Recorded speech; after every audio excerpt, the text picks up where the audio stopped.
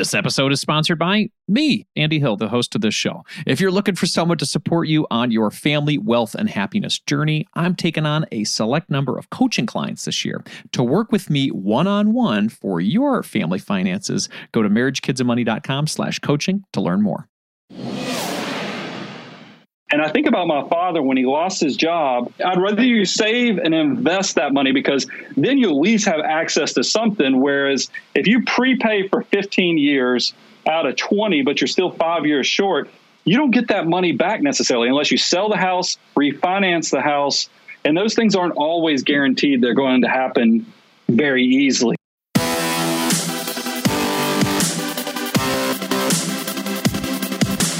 This show is dedicated to helping you strengthen your family tree and live financially free. Welcome to the Marriage, Kids, and Money podcast, everybody. This is Andy Hill, and today we're talking about when you shouldn't pay off your mortgage early. As a lot of you know, I love living mortgage-free. The freedom and options our family has today is incredible. But just because I love my paid-off house doesn't mean I think everyone should rush off and do that right away. There are other important financial actions to consider first. So to help us discover some of those other money moves, I've invited Brian Preston on the show today. Brian is a fee-only financial planner, the founder of Abound Wealth Management, and the host of the popular Money Guy Show. This is an award-winning podcast and YouTube channel. Brian's been broadcasting for over 15 years, and he's been featured in major media outlets like the New York Times and U.S. News and Forbes. And when he's not helping clients reach success with simple, smart strategies, Brian loves spending time with his wife, Jennifer, and their two daughters in Franklin, Tennessee. Welcome to the show, Brian. Andy, thanks so much for having me, because mortgage payment is one of those things that I think we get a bad rap for, but I want to kind of explain my position, because I have seen your content and there is nothing, just like a paid for car drives better, a house that's fully paid for definitely sleeps better at night. Here's my only issue, if you don't mind, Andy, if I just jump right in, is that I know how valuable your dollars are when you're young. I mean, one of the things I talk about on the Money Guy Show is that every dollar you have while you're in your 20s and 30s just has exponential value down the road. So, and I even have a koozie here.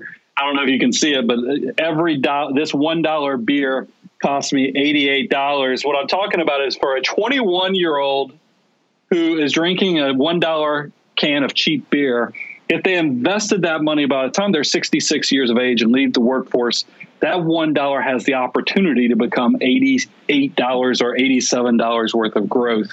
On our website, we have, and that's called the Money Multiplier. On our website, if you go to moneyguy.com/resources, we have this math already done for everyone, because the value for a 45-year-old is the $1 can of beer now only costs them $4.50. That is a 20-fold difference. And this is kind of what I get into with prepaying the mortgages, that I think everybody who's in their 20s and 30s, I want to get you saving as much money into your Roth IRAs, your employer match the free money with your employer before you start paying down the 2.5% mortgage rate. And if I had to guess, Andy, just based upon the content I've seen, because I know you're under the 45 age, because I'll give the guidelines that I give on prepaying the mortgage, but you strike me as a person that was already saving 25% of your income before you prepaid that mortgage. Am I correct about that? Yeah, you are correct. There was a period of time where we were saving upwards of 50%. And it was one of those times where I just kind of got a little bit excited about all the movements, the debt freedom movement, the FIRE movement. I wanted a part of all the movements. So I was trying all of them, man. And then the mortgage free movement came, and I liked that too. So it was a little bit of dabbling in all things. But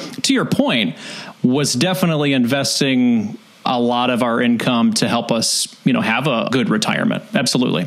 So I always challenge everybody in your audience. I'd put them under the same challenge. You have two components of your life. There's the wealth building years, and then there's the wealth preservation, because it's already hard enough to build wealth. But I think there does come a portion of your life where once you've built it, how do you keep it? And that's where kind of the debt prepayment on low interest debt kind of happens in that preservation side of things as you're approaching retirement. Because I don't want anybody entering retirement that's carrying debt. Now that puts me at odds with a lot of financial advisors that say you should never, ever, ever pay off your mortgage. But I know that that's crazy too, because you want to own your life. Financial freedom is the opposite of encumbrance. And that's what being debt free is. But then I'm also the guy that's telling everybody who's 25, who's 32 years of age, don't prepay that mortgage. So you can see I'm an equal opportunity pot stirrer. So here's where the actual rules are. My personal guidance towards this is if you're under 45 years of age, make sure you're saving at least 25% of your gross income before you attack the prepaying that low interest debt. However, once you're over 45 years of age, go for it. I want you, because I'm hoping, here's what, there's also a psychological as well as life experience in this is think about 20-year-olds, think about 30-year-olds. You guys are in the messy middle. You're getting your footing in your career. You're finding a spouse. You start having, kids, and all these things are pulling on your back pocket. You just don't have a lot of money as you're getting your footing. But there's that whole contradiction that every dollar in your 20s and 30s is worth exponentially more than the money you have in your 40s, 50s, and 60s. So if you're on a limited supply and you're not saving 25%, but you're attacking the debt, because I know a lot of people talk about Dave Ramsey. And my thing is that a lot of people are doing Dave-ish. They're not actually doing Dave Ramsey, because we see people, and I'm sure you talk about this too, Andy, is that people will not be loading up their Roth IRAs. They'll be paying off that mortgage first. And that's not what you want. That's not what Dave wants. That's not what I want. You've got to make sure you're building the army of dollar bills while you're young, while that money can work harder for you, so that then as life changes, because what happens in your 40s and 50s, you're in your peak earning years, the kids are getting older, your money doesn't grow as fast, meaning that like every dollar has potential to grow to $4 at retirement. By all means, at that point, pay down the low interest debt, but you didn't jeopardize your money growing exponentially when you're in your 20s and 30s. Yeah, I think that's a really good point. Why do you think it is that people would feel more inclined to paying off the mortgage than going and investing in a Roth IRA? Is it just confusion? Is it, hey, I get it, I could throw this at the principal of the mortgage, I don't get stock market ups and downs and craziness? What do you think it is? I think it's a combination of several things. First of all, behaviorally, the first time you pay off that credit card, and you're debt free on your credit cards, you're like, this is the greatest thing in the world, because you know how much you were paying in interest before you were debt free of the credit cards. So it feels good. You immediately get this is the greatest feeling in the world. So I think people embrace that feeling to the point that they say, well, if it was so good with the credit cards, it's got to be great with the mortgage too. Because there's also, look, investing it seems like this crazy, mysterious thing where you're investing and there's risk, and you see the headlines of the Wall Street Journal or your nightly news where, like, we just came through that pandemic where the market was down 35% in about a month. So a lot of people see that and go, that's just not for me. I'm never, ever, ever going to put my money at risk. Whereas if I pay down my mortgage, I own it. And emotionally, that feels very good. But you're only getting half the story. If I could explain to 20 and 30-year-olds, the money you invest in the long term in your 401ks, the Roth IRAs, and hopefully you're buying low-cost index funds, those funds you're not going to touch for 20 and 30 years. And there hasn't been a period ever where if you set it, forget it, that volatility is going to hurt you. And the first thing I always tell, it's contradictory or contrarian point, is that the younger you are, the more you should cheer for that volatility, because that whenever the downturns happen, you get to buy those cheap shares and really exploit the growth opportunity in the long term. But that's the answer primarily, Andy, is it feels emotionally really good to pay it off. Plus, it feels certain, because if your mortgage rate's 2.5% or 3% and you're only making 0.5% on your savings, you think that you're really doing something great, but you don't realize there's an opportunity cost where maybe you could make 8%, you could make it 10%. Just by buying simple index funds, but that feels a little more out in the ethos than what you can touch when you sleep in your house at night. Let's talk about some of the disadvantages. You're in your 20s, you're in your 30s, and you've, considered this and hard charged towards paying off your mortgage. What are some of the disadvantages 20, 30 years down the road?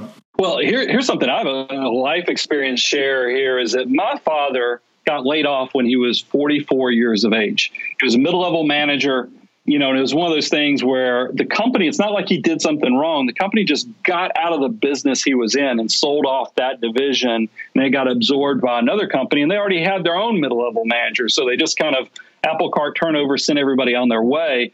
And I think about that experience, and somebody who's, if you have a 30-year mortgage and you're paying down aggressively, and let's just say you're 15 years into it, and you're getting really close. You've paid down this $300,000 mortgage to $50,000 or whatever it is.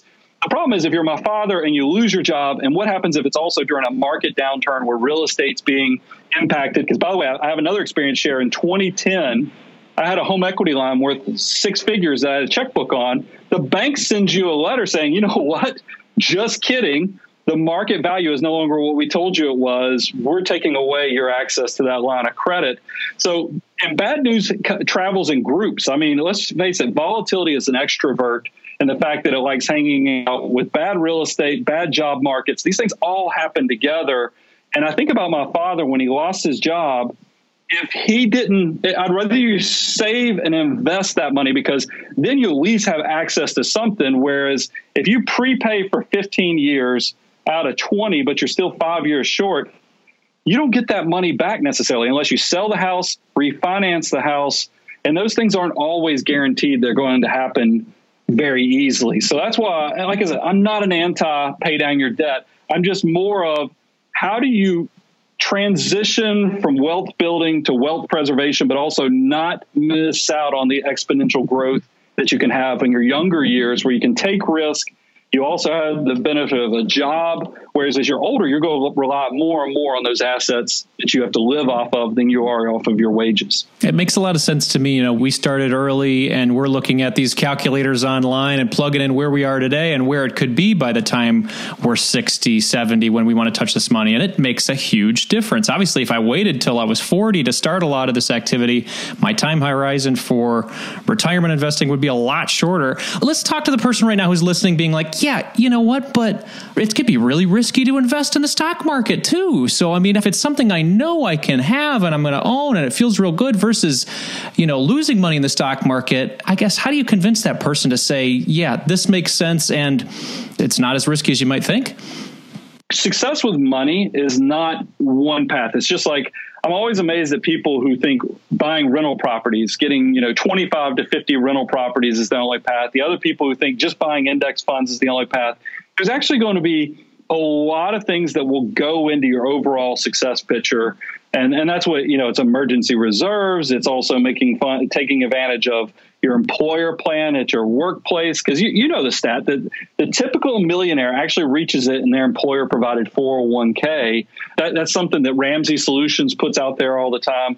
That stuff, you've got to create an automatic wealth building plan. And I think it's multifaceted. I think it's going to be not only you saving for the emergencies, not only you maximizing the retirement plans, but also building in, how do you pay down the debt well? Because I think it's more risky. Why do we have so many midlife crises when they're 40s and 50s? Is I think people get in their 40s and 50s and they look around and they go, man, I'm just not where I thought I was going to be in life. I don't have savings. I don't like the job I'm working.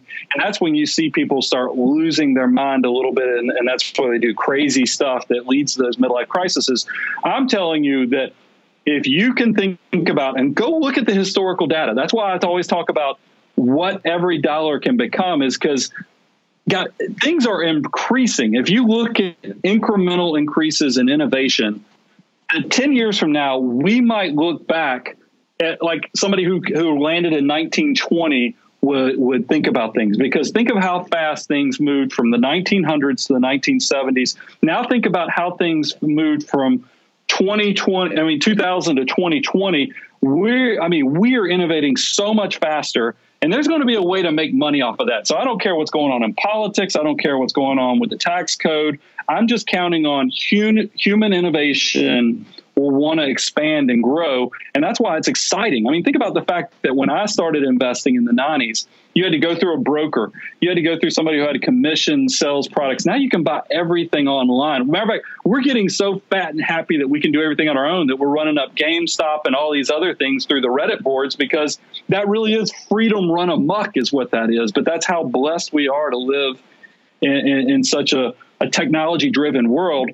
That's not going to slow down. So I would challenge the person who's in their 20s and 30s who looks at it as risky. Look at your own life. Think about how much do you use on your Apple Watches, your phones, and then think about where you were maybe 10 years ago, and you're going to see this is actually accelerating, and you want to be a part of that, because I think that's less risky than sitting in cash, because I've done enough retirement meetings or 401k or 403b presentations to school systems where you see the teacher who comes up to you who's 57, shatter money only in the stable value fund, never invested it, and then finds out that, man, maybe retirement's just not going to be as good as they thought. And I grew up, and Andy, I don't mean to go into another experience here, but my father and my mother saved through CDs. They didn't know about investing. Meanwhile, my father-in-law never saved more money than my parents, but bought the Fidelity Magellan Fund back when the Fidelity Magellan Fund was, the be-all, end-all of investments. Same amount of money going in, incremental decision-making. One is worth multiple hundreds of thousands, whereas my parents just did CDs.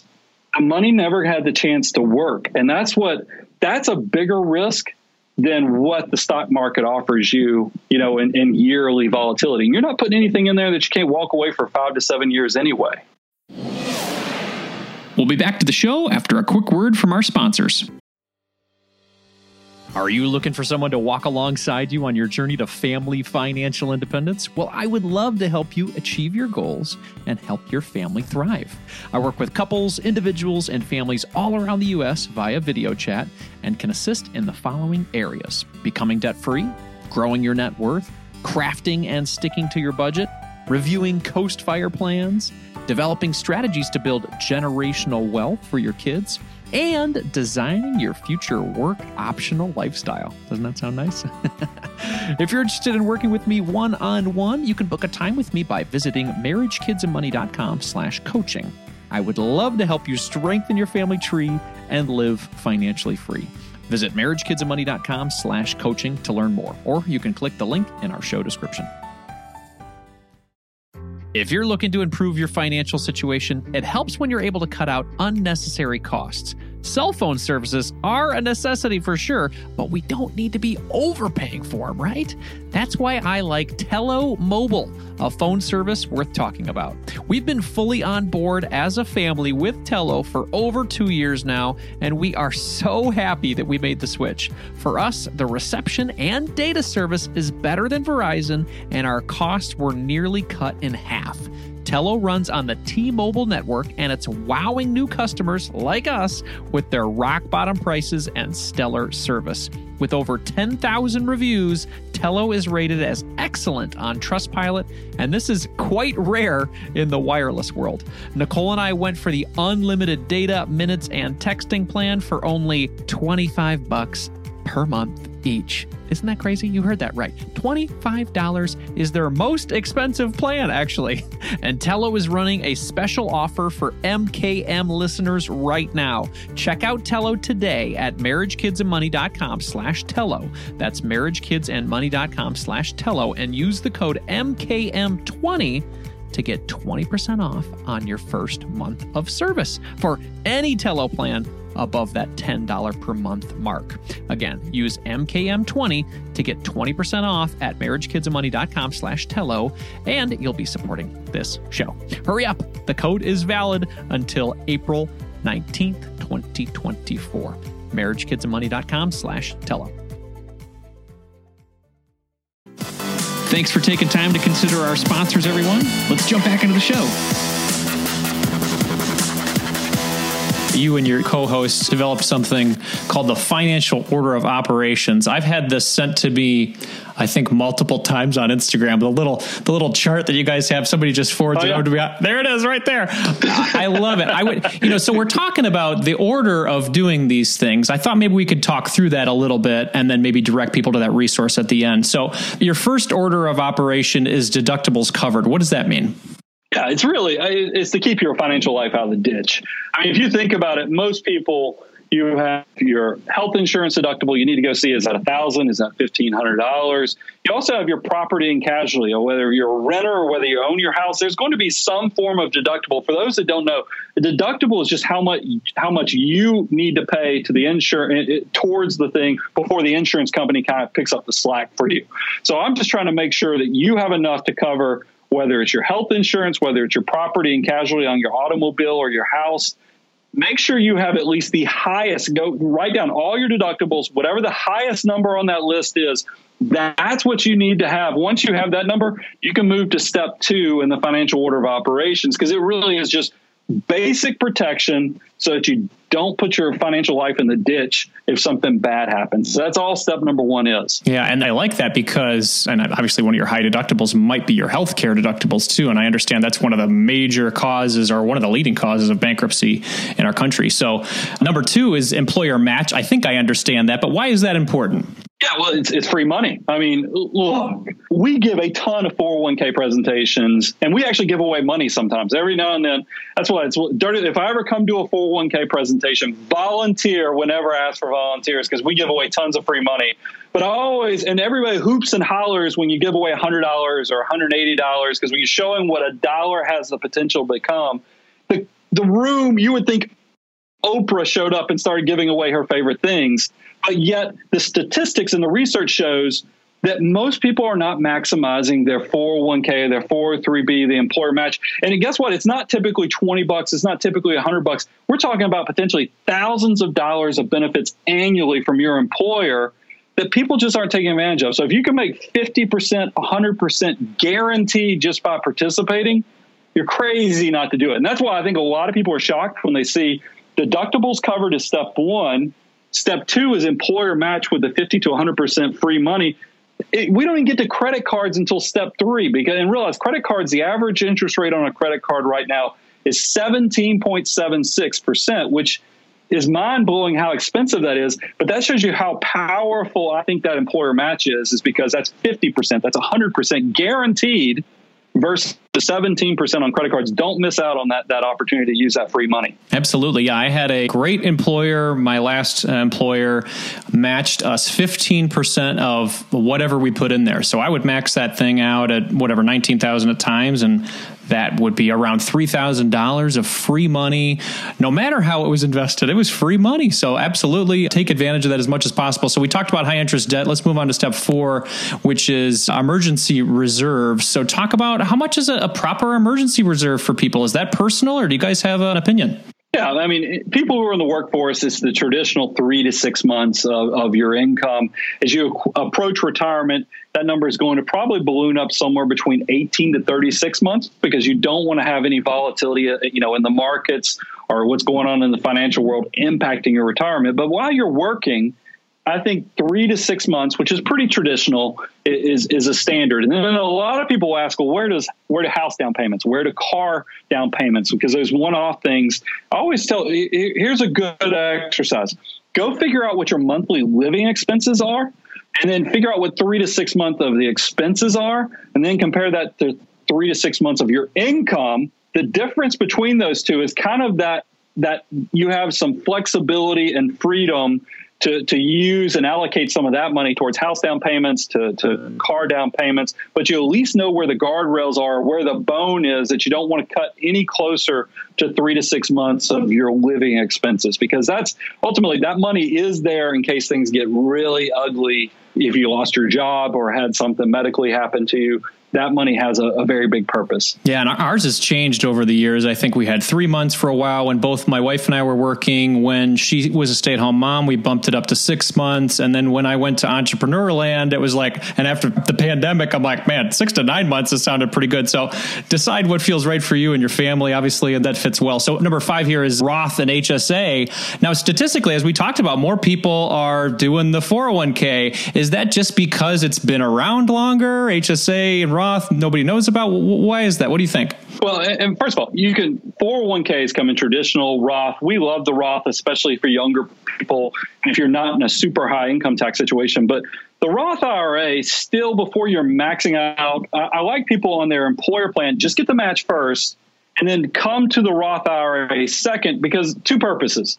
It allows you, I don't want you to use it for this, but it is a break the glass emergency access, because you can always get access to your principal of your Roth contribution after a period of time, tax-free, penalty-free. So it is a get out of jail, oh my goodness, things have gone bad, emergency fund, but you don't want to use it for that because you want that tax-free growth, because Roth money grows completely tax-free.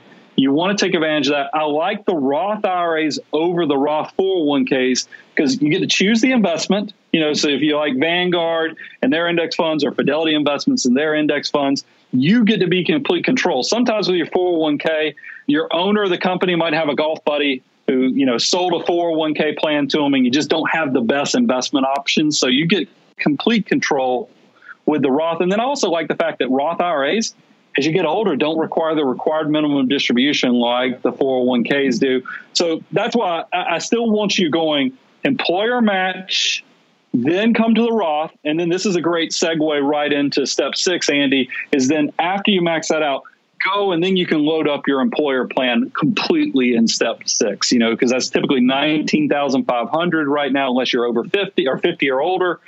And then you can take that all the way up, another $6,500. So really, you get to $26,000. Really powerful tool there just to try to maximize your retirement savings in your army of dollar bills. Absolutely. It's a great way to grow your income. You mentioned maxing out your retirement. Obviously, maybe, larger income is required to do that. What if I can't max out my retirement? Am I doomed to not continue the steps? No, that's actually a great question. We've had that quite a bit. That's why I mentioned the 20 to 25%. Once you cross 25% of your gross income of savings, including the retirement, maybe you're not hitting the $19,500, but you did hit, the 25% of your gross income, you can move on to step 7. That's built into the plan, because we understand, look, wealth is not based upon, it's not like $2 million is what wealthy is. Wealth is that you do things on your terms based upon what you require. If you're a person that never made more than $40,000 a year, you can become wealthy with a lot less money than the person that makes $200,000 a year. So wealth is very individualized to where you are, and the financial order of operations kind of adjusts to and adapts to that as well. I love that. Yeah, there was a gentleman I had on the show, Peter Dunn, Pete the Planner. He talks about this power percentage where it's like, hey, it doesn't matter how much you make. It matters how much you save and how are you using it to grow your wealth. So I love that concept, and I love how you're utilizing it here. So what does hyperaccumulation mean in your step 7? Obviously, that sounds good. Well, you're starting, by the time you get to step 7, you're kind of becoming, you're no longer a Padawan, you're more of a Jedi on understanding how to work the money forces, because this is more of an optimization strategy. When you get to hyperaccumulation, what we're saying here is that money comes in different forms. It's after tax, like just your savings, like your brokerage accounts. It's tax deferred, which are your employer matching funds, and if you save traditionally, that pot. And then the third one is that Roth. So there's 3 different baskets that your money can go into. Hyperaccumulation is where you're not just trying to throw money in the retirement account to maximize the tax savings and the tax-free growth. Now you're kind of thinking about it more from a navigation of, if I retire in my 50s, where am I going to get money from? How am I going to do this? So the hyperaccumulation is really where you're focusing on the bucket strategy of which pot goes where, so you can maximize how you land into financial independence well, and do it on your terms from a tax standpoint, time standpoint, and really have maximum flexibility. Depending on when you leave, you said, hey, we got the Roth. That's maybe better to use later on in life because you don't have the RMDs, right? You're having these other opportunities before that. So number 8 is prepaid future expenses. Is this like kids' college and things like that? What is that? Yeah, this one breaks everybody's heart, because when we go to give talks on this discussion, there's always somebody that raises their hand and go, well, when do we save for the kids? And I'm like, that's step 8, because you don't want to, it's the whole thing. And you've probably heard it. And I feel like I say it all the time. When you're on the airplane, they tell you to put your oxygen mask on first before you put it on the kids. It's the same thing with retirement. Your kids can go get student loans. As horrible as student loans are, your children can use student loans for education. There are not retirement loans. I mean, you're just kind of, your retirement loan is you move in the basement apartment of your kids, not because they love you and want you there, because you're broke. And that's not the ideal situation. So that's why, yes, step 8, kind of getting to the bottom of the list, is where you can put the 529 savings, the custodial, as well as, if this is also where if you want the lake house or the beach, the second property, or you want to get into rental property and start becoming a landlord, all that kind of fits into step 8. It's those things that are a little beyond the basics. I love this. There's the whole point to this is front loading a lot of your investing so that you're making yourself set. I've heard of this term called coast fire, where you eventually get to a point where you've accumulated so much in your early years that you can either invest a lot less or invest, almost nothing and still get to your goals. Do you like this concept? Do you think it's dangerous? What do you think? I got to tell you, Andy, I had never heard that term, but I'm going to totally use that now, because coast fire is exactly, I didn't realize I was part of this FIRE movement until, because when I was 25 years old, I told myself I'm going to retire at 50. I'm going to save as much as I possibly can so I can retire at 50. I'm getting close to 50 now. I can retire, but I'm not. I'm having way too much fun. I'm in my peak earning years. I'm loving creating content and getting paid to do it. I'm living my best life right now. So why would I leave while I'm having this much fun? But guess what? I have the opportunity because I invested so much when I was young that I can coast. I mean, it's so interesting now, because to come from a tightwad mentality to now when we're planning trips, I can do them in a way that I never would have thought. But I tell myself, why not? It's not, you can't take this money with you. We're already, we're building this. We've trained the kids to be good with money. Why not go live our best life? And we're also charitable. I mean, I'm very charitably minded as well. So it's just great if you put the time in early, you do get maximum flexibility. The whole YOLO crowd tells you never to start saving because you never know, tomorrow is not promised. But I always tell people, statistically, you're going to live to be old. Wouldn't it be better if you hit your 40s? And I mean, Andy, you're kind of in that situation now. You hyper saved. You didn't start with the debt first. You did hyper save, and then after you maximized the 25%, you came to the debt, and now you get to do it on your terms. I mean, that's completely, because I know you left. You're doing content creation kind of as your job now. That doesn't happen unless you made big sacrifices and big investments early. And that's why another stat point, I love that Ramsey Solutions does all this research that we get to use. The typical millionaire reaches at 47 to 49 years of age. That's when the typical millionaires minted. If you think about that, that's not what society tells us. They show us all the fancy cars. They show us all the fancy houses. That's not, the typical millionaire is 47 to 49 years of age. And you think about, when do you enter the workforce? 22 to 47 to 49. That's about 25 years to let your money start growing. That's people who sacrificed early, let the money start building on top of it. And it really does open it up for you. Or they caught some great YouTube channel like The Money Guy Show, and they started investing at 18, and now they're all set. So I love it. So we're talking about number 9 here, low interest debt. We've talked about this at the top of the show. So we're waiting until number 9 to pay off the mortgage. Is that right? What else is in low interest debt? Yeah. And by the way, but I don't get mad at folks like yourself, because I mean, you have the freedom, because when you're going through the step process, the financial order of operations, you notice I said you graduate past the step 6 once you cross 25% of savings. So since you crossed 25% savings, you got to go into step 7, 8, and even 9.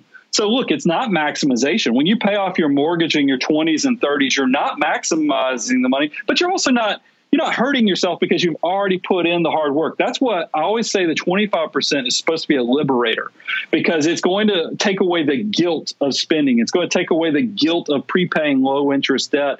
That's why I love it. I mean, you have to put yourself, am I a creator of wealth or am I a consumer of wealth? But most people who listen to my show, listen to your show, they're creators of wealth, but sometimes they're too big of creators, meaning that they have a hard time saying it's okay to enjoy my 20s. It's okay to enjoy my 30s. I like that I've tried to create a system that lets you check all the boxes of success, but also lets you live a life that you can feel good about and actually look back and realize you created some blossoming memories. We've mentioned Dave Ramsey. We've mentioned your order of operations. We mentioned the FIRE movement. These are all great resources to get your mind thinking about what you could be doing to create financial freedom for yourself. If you don't follow it to a T, Brian's not going to get mad at you. The point here is to invest early, take care of yourself, because, again, there are no retirement loans. I think that's the best way to end that segment there. Let's talk about one piece of advice to leave the audience with and say, somebody's listening and they're like, you know what, I get you. I need to be investing for my retirement. I don't know where to start. I really don't. What's one piece of advice you could give them as we finish this interview? The reason people don't know where to start is because there's an entire industry trying to make you feel confused so they can sell you something. This is why on my show, I talk about the abundance cycle. I give away so much free advice because I know, look, if I just am transparent and give it away, you're going to come back to me in 10 to 15 years after you reach a level of success, because you'll be like, the only person that was shooting me straight on this was Brian, was Andy, and people like that. That's why if you're a content creator, be honest with your folks. And here's what I will tell you, another great innovation that will change the way you think about money is these index target retirement funds that Vanguard, Fidelity Investments, and Charles Schwab offer. Guys, these things are revolutionary because all you have to do is come up with two numbers. How much can I save? When do I need it? Because what you'll do is you put how much you can save, what year you'll need it, because they have funds like 2030, 2035, 2040, 2050. You choose the year you need it. They do all the asset allocation and they do all the investment for you. And they even do it in a cheap way. It's buying index funds, so it's tax efficient. It beats the majority of the active money managers, and it also keeps the costs in the seller. So this stuff is as close to free as you possibly can get. And it saves you from the heartache of knowing where to start. You just go to those websites. They'll help you just do it all automatically. And all you got to do is come up with how much can I save? When do I need it? They'll do the rest of it. But just buy the index variety. That's the biggest thing I tell people. Index investing will change your life. Absolutely. And it keeps it simple. It keeps you out of all the noise, all the single stock buying and the crypto noise. There's nothing wrong with any of that. But if you want to keep it simple and you want to keep it moving forward, this is a great piece of advice. It's what I follow to, everybody. So, Brian, thank you so much for being here. We talked about the financial order of operations. I understand you guys have an online course about this to help people through that. Where can somebody find that?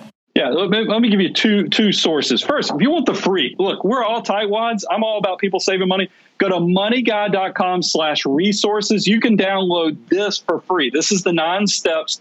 If you realize after listening or looking at the 9 steps, you need a little more detail, that's when you can check into the course. And that's just learn.moneyguy.com, and you can download the course. We also have links on the Money Guy site.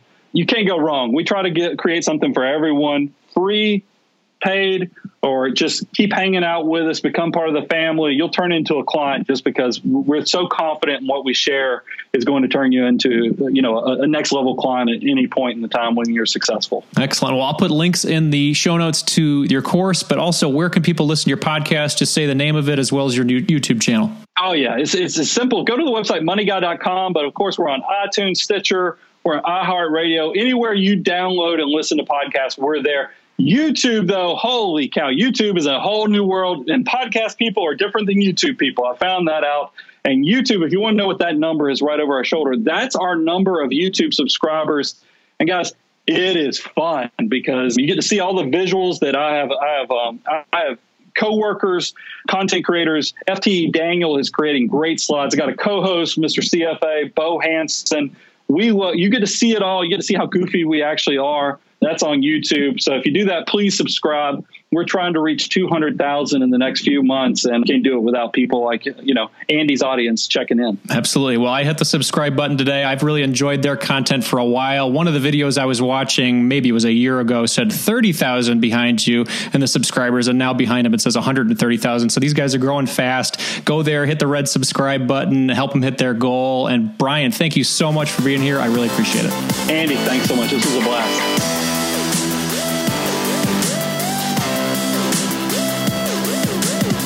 This was a smart conversation about when to attack that mortgage.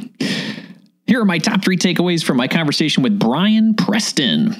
Number 1, start investing early. It cannot be overstated, my friends.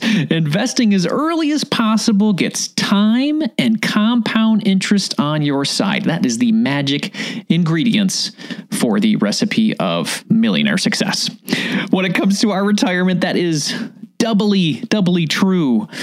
If we start stacking decades upon decades ahead of time, ahead of our investing goals, they become a lot easier to achieve. So start now if you haven't started already. Keep it simple with index funds. If you don't know where to start, just start. Number 2, pursue Coast Fire. Brian and I had a good conversation about Coast Fire. This is a concept that I absolutely love, and I love it just like mortgage freedom because it gives you options with more of your money today. In short, invest early and aggressively for your retirement needs while you are young.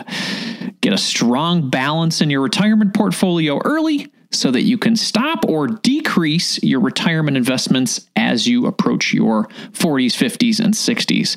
With that extra cash, enjoy more time with family or even use it to crush your mortgage early. Number 3, there's no one right answer.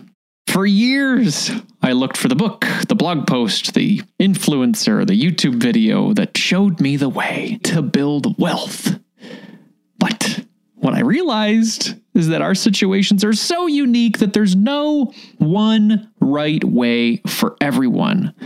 So take this information you heard today or that you read in a book or listen to on a podcast and just see how it could work for you. And it's okay to modify it according to your unique life, your unique family situation, or your unique values. That's what makes pursuing financial independence so beautiful. There's no one right way. There's just your right way. So go find yours. Those are my top 3 takeaways, everyone. I would love to hear from you on what yours were. So hit me up on social media at Andy Hill MKM. That's Twitter, Instagram, Facebook. Let's keep the conversation going, my friends. As a quick reminder, this show is for entertainment purposes only. Be sure to seek out a professional for your specific financial situation. A big thanks today to Dan Tabbitt for editing our show and to Dan Hines and Alec Collins for editing our YouTube videos. YouTube's growing, everybody. Check us out there at marriagekidsandmoney.com/YouTube or youtube.com/marriagekidsandmoney. We got over 3,200 subscribers there and it is growing fast. So please check it out. Hit that red subscribe button and make your buddy Andy smile. Before we go for the day, I want to encourage you to join our free Thriving Families Facebook community. You can join me, my buddy El Martinez, my buddy Andrew Daniels, and 1,100 other families as we help each other thrive this year. Each week, we are asking everybody to share some wins, things that are going on in your lives. These can be family wins, financial wins, whatever. And last week, we heard this good news from our friend Allison.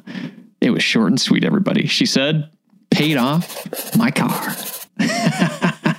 Nice work, Allison. I am so glad you joined our little internet club after tuning into some of the shows, and now you are sharing your wins and motivating others to hit their big goals. So I know when we paid off our cars here in the Hill family, we felt just this nice relief. You know, we breathed out and we're like, hey, it's one less thing we got to worry about. And now we can't imagine going back. We're saving up for our next car in cash. It just feels right for us. So can I get a round of applause for our friend Allison for her big win? All right, Allison, way to go. Very cool. Very cool. If you want to join our free Facebook community and inspire others to win as well, please join us at marriagekidsandmoney.com/community. That's marriagekidsandmoney.com/community. Again, that's a free Facebook group. We'd love to see you there. In the spirit of growth and inspiration, I'm going to end the show with a quote today from Anonymous. There is not one path. There is not even the right path. There is only your path. Good luck with your financial independence journey, my friends. Carpe diem.